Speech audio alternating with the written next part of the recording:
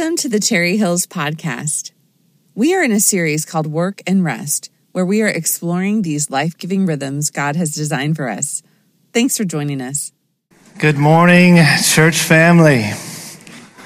It is good to be with you. If we've not met, my name's Chuck. I'm one of the pastors here, one of the worship leaders, and I always love the chance to dig into God's Word with you. So if you brought a Bible with you today, go ahead and take that out.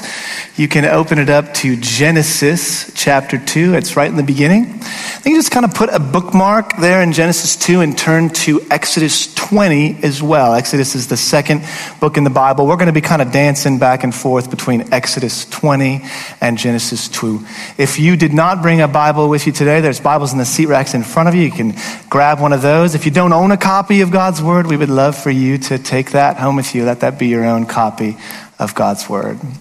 So it is July 17th, and that means some things, right? As we've already heard, that means Bible blast tonight. That means summer's already half over. That means school's right around the corner. And as the saying goes, time sure does. You guys are good. Nice. All right, let's try another one, okay? How about this one? Where does the time go? Ooh. Time waits for. We're up against the. That one's harder, yeah? It's go, go, go, go, go, go. I don't know if I should be excited about how well you did that or concerned. You're first-handers with this rushing thing, right? It can often seem like time is racing. 2 weeks ago, however, for me, time stood still. Time stood still. My grandfather, who had been moved to home hospice, passed away. He was 95. He had a good and a long life. He wasn't in the best condition, so it was bittersweet, and the family attended the graveside, and time stood still. Nobody was thinking about the next place that they had to be, the next person that they had to see, the next thing that they had to do. Everyone was present. And we get glimpses into moments like this, don't we? Moments that I like to call sacred time, when all seems to stop or cease. The death of a loved one, the birth of a child, the exchange of vows at a wedding. I just did a wedding 2 weeks ago, and I don't care if it's 40 people there or 4,000.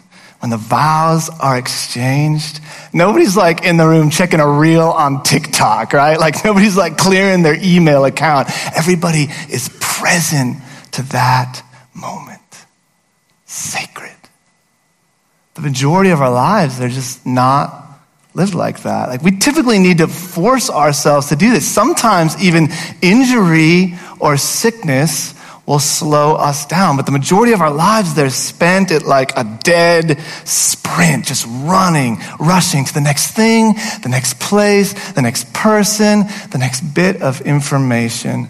And Marva J. Dawn, in her amazing book, Keeping the Sabbath Holy, she says this. She says, trying to accomplish a lot is one of the ways that we seek to satisfy the deepest longing of our existence. But what we discover is that all of our struggle, it ends up being, in the words of the preacher of Ecclesiastes, a chasing after the wind. Then she asks this question. She says, so why do we keep trying?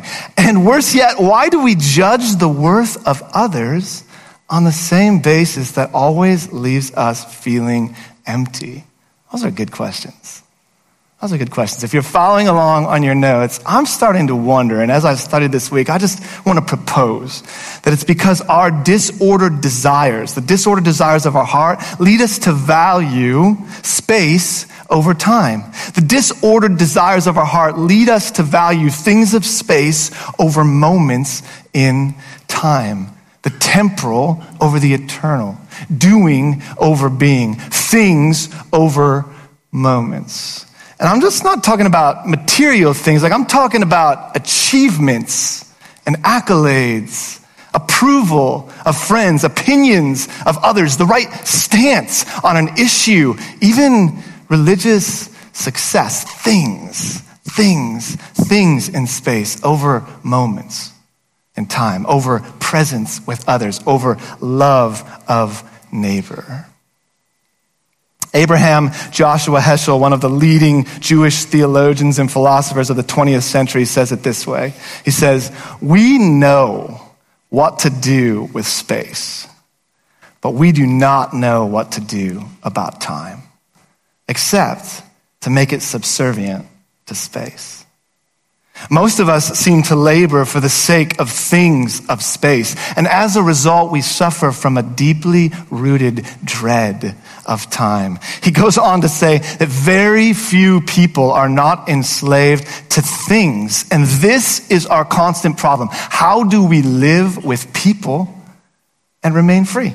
How do we live with things and remain independent? Because God is not found in things of space. He is found in moments of time. How good is that? There is a way in which you can gain the whole world and lose your very soul, said Jesus of Nazareth. And we want to learn from Jesus how to walk in the way of Jesus so we don't lose our soul to the things of this world. So here's my question. Is there a practice in the scriptures? Is there a way of Jesus that would help us to walk by faith instead of sight, that would help us to stop and to slow and to be more present in moments of time? Is there? Friends, there is. There is. Hallelujah, praise God. There is. It's called Sabbath. It's one of my favorite practices. I am stoked to teach on it today. And we're just going to get Sabbath on the table today, and then we're going to unpack it over the next couple of weeks. If you're just joining us this summer, we have been in a series where we've been exploring the two life-giving rhythms of work and rest. If you're following along on your notes, work and rest. And last week, Brian, he got rest on the table. And this week, we're going to look at why God gave humanity Sabbath and the importance of it to God. So you're kind of in Exodus 20 right now. You got your finger right there. I want you to hang there for just a little bit longer because I want to give some context to where we're heading by telling a story. It's a familiar story. I think you're going to know the story. It's a story about a king, incidentally, who gained the whole world only to lose his soul. All scripture is connected, yes? So his name was Pharaoh. And King Pharaoh, he liked stuff. He liked things. And he was also afraid that what he had would be taken from him. And so, out of fear and a desire for things in the world, he enslaved another people group, the Israelites, and he forced them to do hard labor, back-breaking work, to make more bricks, to be used for the building of more labor, of more supply units in more cities in which could be stored more material wealth, so there would be more surplus. And one day, two of the Israelite slaves, they finally worked up the courage, approach King Pharaoh and just ask him for a break, for a rest. Can we stop? We are dying here. And they said, we want to go out into the wilderness for 3 days. And he said back to them, King Pharaoh, he said, you think you need a holiday? I'll tell you what you need. You need to work harder. And the conflict leads to one of the most stunning and epic showdowns in the Bible between the so-called gods of Pharaoh, little g gods, and his way, and the God of Israel on the other hand, and his way of life. I tell you this story because, as we say so often around here, this story is our story. It's a concrete event that took place in history, yes. And it's also a type that takes place again and again and again in history. And in this story, in this type, in this culture, there is no rest. There's no rest. Now, we would think that there's no rest for the Israelite slaves, and we'd be right there. But think about this. There's no rest for Pharaoh either. Like, he's fearful and he's striving and he's got all these supervisors he's got to be over. And then the supervisors, there's no rest for them. They're anxious. They're worked up about having to meet the endlessly increasing quota of bricks.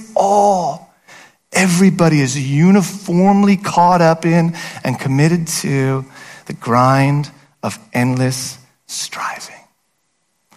The scratching of an itch that won't go away. The disordered desire for the things of space over moments in time. And it's into this system. It's into this weariness, this restlessness, this anxiety that the God of Israel cries out, "Let my people go."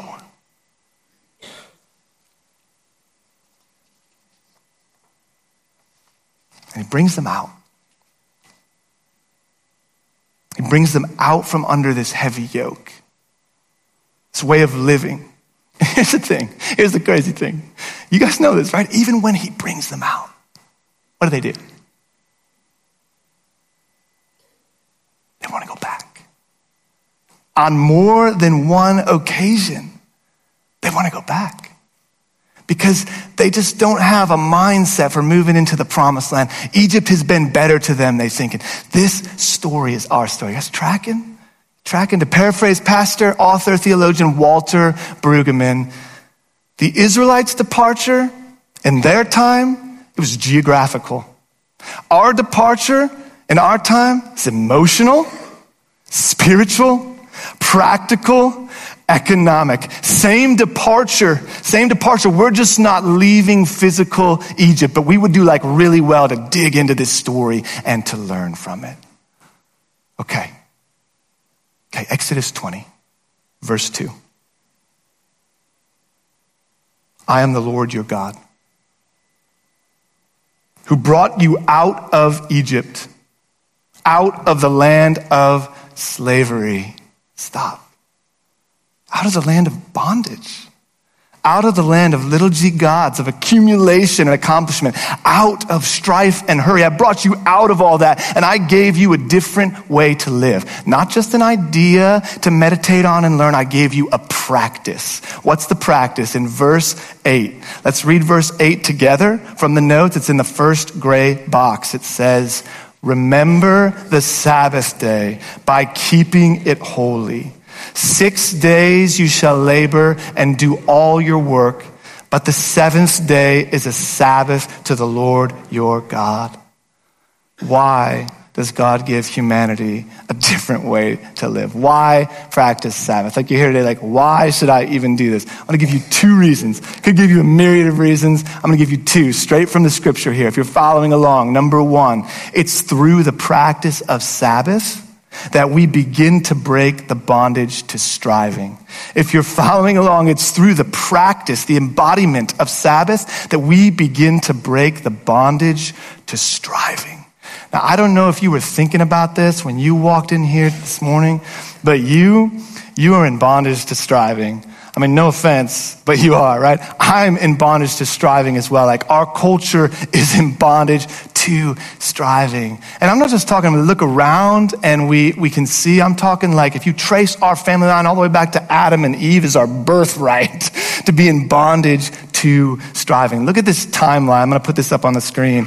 I think I've showed this before. This is from John Mark Comer's book, The Ruthless Elimination of Hurry. John Mark has been such a mentor to me from a distance. He's taught me so much about the practices of Jesus. And this timeline, I love it. It catalogs the increase of the pace of life over like the last 8 centuries. And it's only gotten faster and faster and faster. Why? So we can do more and more and more stuff and experiencing more things. Just check this out, the printing press. Now we've got information at our fingertips. The light bulb, now we can work later and get more things done. The automobile, now we can go more places and see more people. The digital age. I ain't gonna say anything about the digital age. Do I need to say anything about it? Here's my math equation for the digital age, okay? Disordered desire plus digital age equals disaster. It's like pouring gasoline on a raging fire. And I want you to hear me out for just a second. Okay, things of space. Are they bad? They're not bad, right? Things of space are not bad. God values both things of space and moments in time. Think God created the garden. God created the temple. The works of his hands are good. The danger is when we overvalue things of space over moments in time. So number one, it's through the practice of Sabbath that we begin to break this bondage to striving. We have to step into it. Number two, it's through the practice of Sabbath that we love God and others. It's through the practice of Sabbath that we love God and others. Okay, Bible question, Bible trivia time. Exodus 20, 1 through 17 is also known as 10 Commandments. Yeah. I don't know how you like to think about the 10 Commandments. I like to think about them as family meeting time. You ever have a family meeting time at your house? Sometimes at the Bosworth household, we got to have a family meeting time. We're like, everybody in the kitchen, all right? We got to get some things on the table. Our values are not really being lived out here. And I think God's doing the same thing. You know, he's like, hey, everybody in the kitchen, you guys have been running at brick making speed. I got to get some things on the table. I'm going to sum it up and make it really easy. 10 things. Boom, boom, boom, boom, boom. And in these 10 family rules, if we can call them that today, we see what God values. What does he value? He doesn't value like restlessness and running after things nonstop. He values relationship. And he values the ability to live at the pace of healthy relationship. Just check this out. First three family rules, verse 3, verse 4, and verse 7, are all about how to interact with God. Vertical relationship, like no other gods before me. Don't make for yourself an image of another God. You shall not misuse the name of the Lord your God. And then if you check out the last 6 family rules, 12 through 17, they're all about how to interact with one another. Horizontal relationship. Honor your father and mother. Don't kill anybody. Don't commit adultery. Don't steal. Don't give false testimony. Don't covet your neighbor's house. Bible trivia number 2. You ready for it? I wish I was giving out prizes for these. I could like throw candy, okay? When Jesus is asked in the New Testament to sum up the 10 family rules, how does he sum them up? Mumble, mumble, mumble. Come on, guys. Yeah, I heard it. Love the Lord your God. Vertical relationship with all your heart. And love your neighbor. Horizontal relationship as yourself. Nice. Now, what's right in the middle of the 10 family rules in Exodus 20? Sabbath. Slowing. It's the only spiritual discipline to make it into the list of 10 family rules. And I am a big spiritual discipline guy, so that's big for me. It's think fasting, scripture could have been in there, prayer, solitude, feasting, evangelism, none of them in the 10 family rules. The highest value for God, relationship. And the ability to live at the pace of healthy relationship, the source of everything else, living at the speed of love. Number 1, it's through the practice of Sabbath that we just begin to break the bondage of striving. Number 2, it's through the practice of Sabbath that we love God and love others. And then in verse 11, Exodus 20, it's through the practice of Sabbath that we do what the Father did. Verse 11, it's through the practice of Sabbath that we do what the Father did. Verse 11 says, we remember the Sabbath day because in 6 days the Lord made the heavens and the earth. He did some work. He worked hard, gave himself fully, and then he rested on the 7th day. This is a direct reference to Genesis chapter 2, verses 2 and 3. If you're still got a bookmark right there in the Bible, you can flip back to Genesis 2. And we're going to read Genesis 2, 2 and 3 together. It's on the second grade box in the message notes. Love to hear the word of God read aloud. It says this. It says, on the seventh day, God finished his work that he had done, and he rested on the seventh day from all his work that he had done.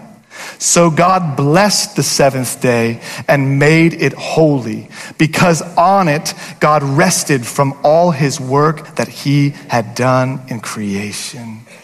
Circle the word rested in that verse. It's in there a couple of times. Just circle the word rested and write Shabbat next to that. Shabbat,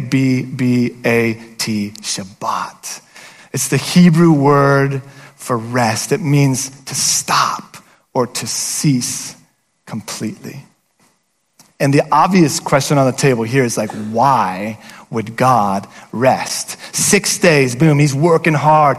1 day, 2 days, 3 days. He gets all the way to the end. And what does he do? He doesn't pray. He doesn't proclaim scripture. He doesn't do any of this stuff. What does he? He rests. Why? Is he like tired? He's burnt out. He just can't take it anymore. He's exhausted. You know? No, obviously. Isaiah 40 says that he's the everlasting God. He doesn't grow tired. He doesn't grow weary. It has to be that he rests because he is implementing a rhythm into the fabric of time, because he knows we are going to run at this speed. We are going to be so caught up. We're going to be after the things of this world, and we're not going to live at the pace of relationship, which is what he loves.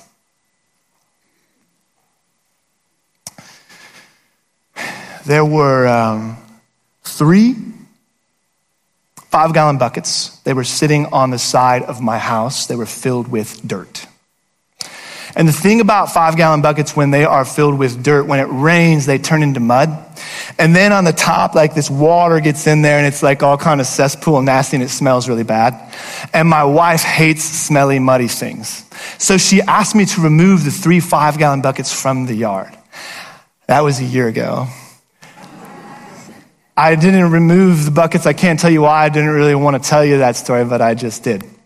Enter the hero in the story, my father-in-law. He texts me this past Wednesday. He's like, hey, you know those 5-gallon buckets on the side of the yard? I said, the ones that have been sitting there for a year that are filled with mud and water? He said, yeah, those are the ones. He said, I'm going to come over. I got a dump trailer and I'm going to remove those buckets for you. I was like, you are awesome. He goes, here's the only thing. You just have to meet me, carry them out there, dump them in the dump trailer. It's like, great, you know, because all I want is for those things to be gone. Little did I know I double booked myself on Thursday morning. Fast forward Thursday morning, 7:45 a.m. I am getting ready for work. My wife is getting ready for the day. In comes the text from my father-in-law. Hey, I'm here to get those 5-gallon buckets. You come out and put them in the trailer? My wife looks at me. I was like, heck no, I can't do that, man. I got places to go. I got things to be. I'm a very important person. And my wife, she looks back at me and she says nothing. But I could tell that what she was really saying is, are you serious right now? And so here's what I did, okay? Honestly, in church, I ran around like a mad person, dramatically, 3 5-gallon buckets. How long does it take to do that? And I put them in the dump trailer, and then I start walking very hurriedly back up the driveway, right? And my father-in-law is so gracious. He's the hero in the story. He says, hey, could you dump the stuff into the trailer? Because I don't want the buckets, I just want the stuff. And I was like, there's like mud and like gross stuff in there. And I was like wearing what I'm wearing now. Okay, God. So I dump all the stuff over, and I'm throwing the buckets out of the trailer. And then I again hurriedly left the driveway, right? How long? It would take me 5 minutes. Like, who told me I had to rush like that? I think I'm just caught up in the things of this world. I think other things are important to me, but God says, I see you think those things are important. You know what's important to me? Slowing, Sabbath, stopping, presence, relationship, being with others. He says, Sabbath is important to me. So important that in this text, he blesses the seventh day, if you see that, Genesis 2, and he makes the seventh day holy. Now, what's interesting about blessing the seventh day is that if you go down in the text to Genesis 2:22, he doesn't just bless the Sabbath, he blesses animals. In verse 22, he says, be fruitful and increase in number. And then in Genesis 28, he blesses humans. He says, be fruitful and multiply. Like, it's good to be fruitful. Like, it's good to do these things. But in Genesis 2:3, before he blesses animals, before he blesses humans, he blesses the Sabbath. Because it's the Sabbath that has the ability to bring forth healthy fruitfulness, healthy working, healthy doing. It's from Sabbath that man will bear much fruit. It's from rest that work comes. It's from Shabbat that life is born. And God wants us to work. He wants us to be fruitful. He wants us to do all this, though, from a place of Sabbath rest. And not like strive, crash. Get up, strive, crash. Get up, strive. He blessed the seventh day. And then he made the seventh day holy. This is ridiculous. The first time, and I got this from Heschel. It's in his book, Sabbath. I think it's out there in the Resource Center. I would make it required reading. It's amazing. But he says the first time that the word holy is used in the entire Bible, it's in Genesis 2:2. It's not in reference to a place. It's not in reference to a thing. It's not in reference to a person. It is in reference to time. And there is no other reference. You can search for it. It's not there in the record of creation to anything in space that is holy. And this would have been a radical departure from the normal religious thought of the day, which would have expected a holy mountain, a holy sanctuary, a holy temple. And God does make those things later in Scripture, doesn't he? But that's after sin has entered the world. When history began, there was only one holiness in the world. It was holiness in time. And Heschel calls it architecture in time. As if to say, all you have to do to experience Sabbath, you don't have to go somewhere, you don't have to do something, you don't have to enter some temple. All you have to do to experience Sabbath is stop and enter his day that is blessed and holy, because God is not found in things of space. He is found in moments of time. And he is inviting you in. He's not commanding you. He's not forcing you. He's not coercing you. He is inviting you in to the rhythm that he has implemented into the fabric of time. 6 days shall you labor, and the seventh day you shall rest. And with it, a way of being in the world. And I'm telling you what, friends, the striving world is starving for Sabbath. The striving world is starving for Sabbath. We need a spirit-empowered counter-cultural movement led by the people of God who choose to live at the pace of God. His reign, his rule, his way in the hearts and the families and the circles and the communities of kingdom-minded people who will trade the sprint of culture for the sacred, life-giving rhythm of Yahweh. Think about the witness to a watching culture. We're starving for Sabbath.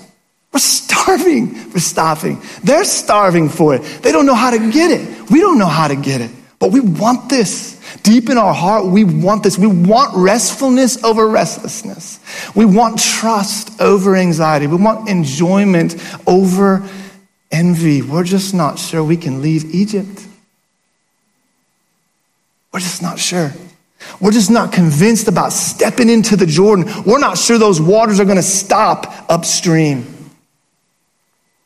Here's what I want to do then today, because I know if you're here today and you're like, ceasing for 24 hours doing nothing, that's crazy, man. I can't even imagine that. Like, I know how to weekend and I know leisure time, but that's still like pretty busy.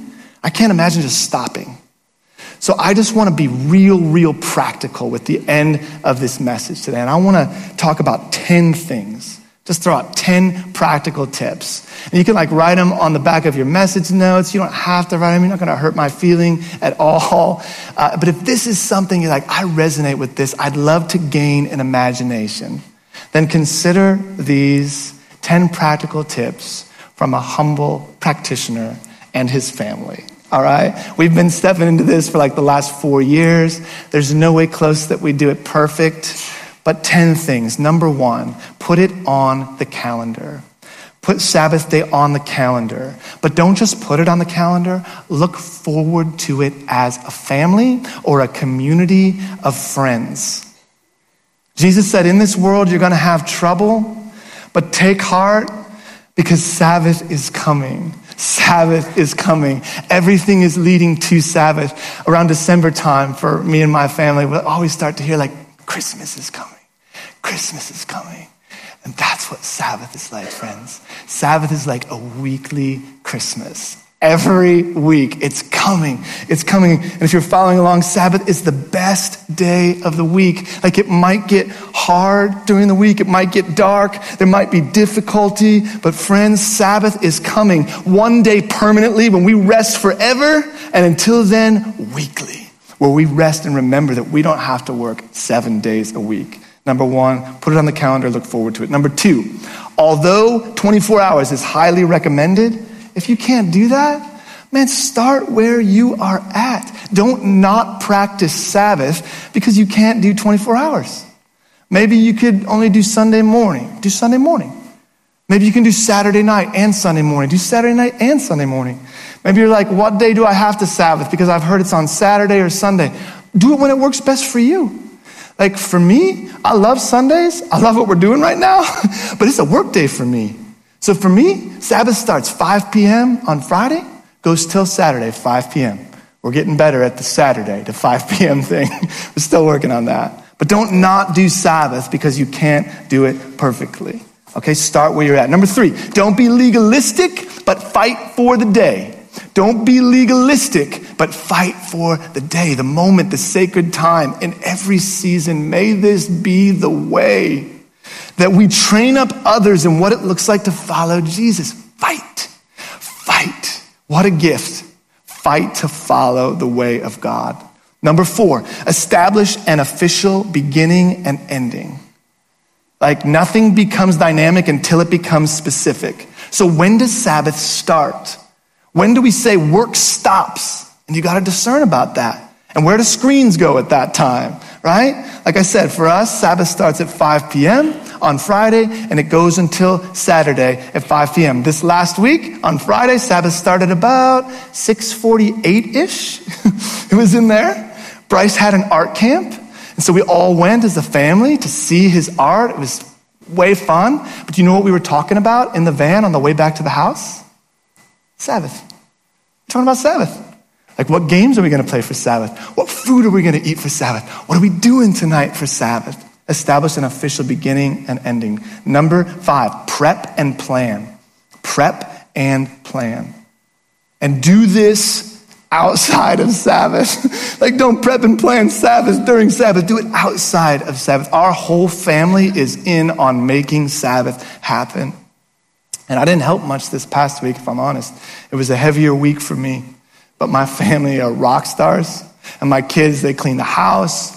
And Lisa is unbelievable. She found this amazing recipe. And we cooked food. I would recommend cooking food because it slows you down. You have to make it yourself. Prep and plan. Number 6, speaking of food, eat amazing food. Sabbath is a day to eat amazing food. Some of the most amazing recipes that we've found has been because of our weekly Christmas that's coming every week. Raspberry flowers chocolate cake. Ice cream shakes of many different flavors. Double stuffed Oreo is the top of our list. Eat amazing food. Number 7, candles. Candles. Start your Sabbath by lighting a candle. Make it intentional. Remember that Jesus is the light of the world, and darkness cannot overcome that light. And he rested, therefore I can rest. Number 8, games. Games. We're a big game family. Prep games. We've done blindfolded putting contests. We've done wiffle ball wars in our backyard. That one went downhill fast. We've played the game of Drawful on our TV. We love fishbowl and canasta and Ticket to Ride. If you're not a games person, what brings you life and fun and joy? Plan and prep games. Number 9, speak life-giving words. Speak life-giving words. We've used written prayers. We've used scripture. We've asked, where have you seen God at work this week? This past Friday, we had a pretty cool conversation about the lyrics of a song that someone had listened to the past week. Speak life-giving words. And number 10, invite good friends. Sabbath is meant to be practiced in community. Don't be afraid to ask others if they would like to walk in this way of slowing together. Who might you ask? Who might you say, man, I want to go against the culture. Would you Sabbath with me? We're serious about this. Like, we want to step into the way of Jesus this way. There's a resource guide that Luke Martin and I have written the content for. Mara designed the artwork for that. It's beautiful. We'd love for you to pick one of those guides up and just like experiment with the best day of the week. Some do's and don'ts, like obviously don't work, but you got to discern what work is. Some of us, we cut the yard. We're like, that's not work for me. I'm resting. Some of us, gardening is like not work for us. But just figure out what work is for you and don't do it. Don't worry. That can wait for tomorrow. I don't need to worry about that today. Don't buy or sell if you can. That's an attachment to the things of this world. Just say, I don't need to buy or sell anything on this day. And don't use screens unless it has been agreed upon by the whole group, right? And you're going to watch a movie or play a game. But do rest your body, do replenish your spirit, and do restore your soul. Resting well is an art. It's the art of curating and facilitating sacred time, liminal space, and it does not just happen. It has to be planned for. It takes work to keep Sabbath, but that's okay because we've got 6 days to work. And part of that work is prepping Sabbath. And it's in the faithful prepping of Sabbath, if you're following along, that it becomes sacred time, set apart and marked. It's through the lighting of candles and the eating of great food and the planning of games and the inviting of friends and the enjoyment of the gifts of God. It's by all that we say, yes, Lord, in 6 days, you labored, the 7th day, you rested, therefore I will do the same thing. I will stop and I will cease. Amen? So what we're going to do right now is we're just going to take a moment. Seems fitting. And we're going to practice some sacred space. Participation in a sacred moment. We're going to remember Jesus through the bread and the cup. Jesus himself said that he was Lord of the Sabbath. And you know what I said about just things being intentional, them being prepped, them being beautiful, and everything being planned out? Like, the scriptures are just that way. Did you know that Jesus, he died on the eve of Sabbath? And then he rested, stopped, ceased in the tomb on Sabbath. Then he rose again to begin a new creation on the first day of the week. And that's why so many followers of Jesus, they moved Sabbath from Saturday to Sunday. And so as we prepare for communion this morning, I just want to invite you to consecrate this moment, just to be still, kind of hallow this space, slow your breathing. We're going to ask the Spirit of God together. Prayer is about speaking and listening. So I'm going to ask the Spirit of God right now if there's anything he wants us to know specifically into relation to this practice or the scripture we looked at today, or anything at all about the kingdom of God coming in your heart, in our heart, and in our families. Let's just take a couple minutes and be still right now. Thanks for joining us today. If you would like more information about our church, visit our website or find us on Facebook. Have a great day.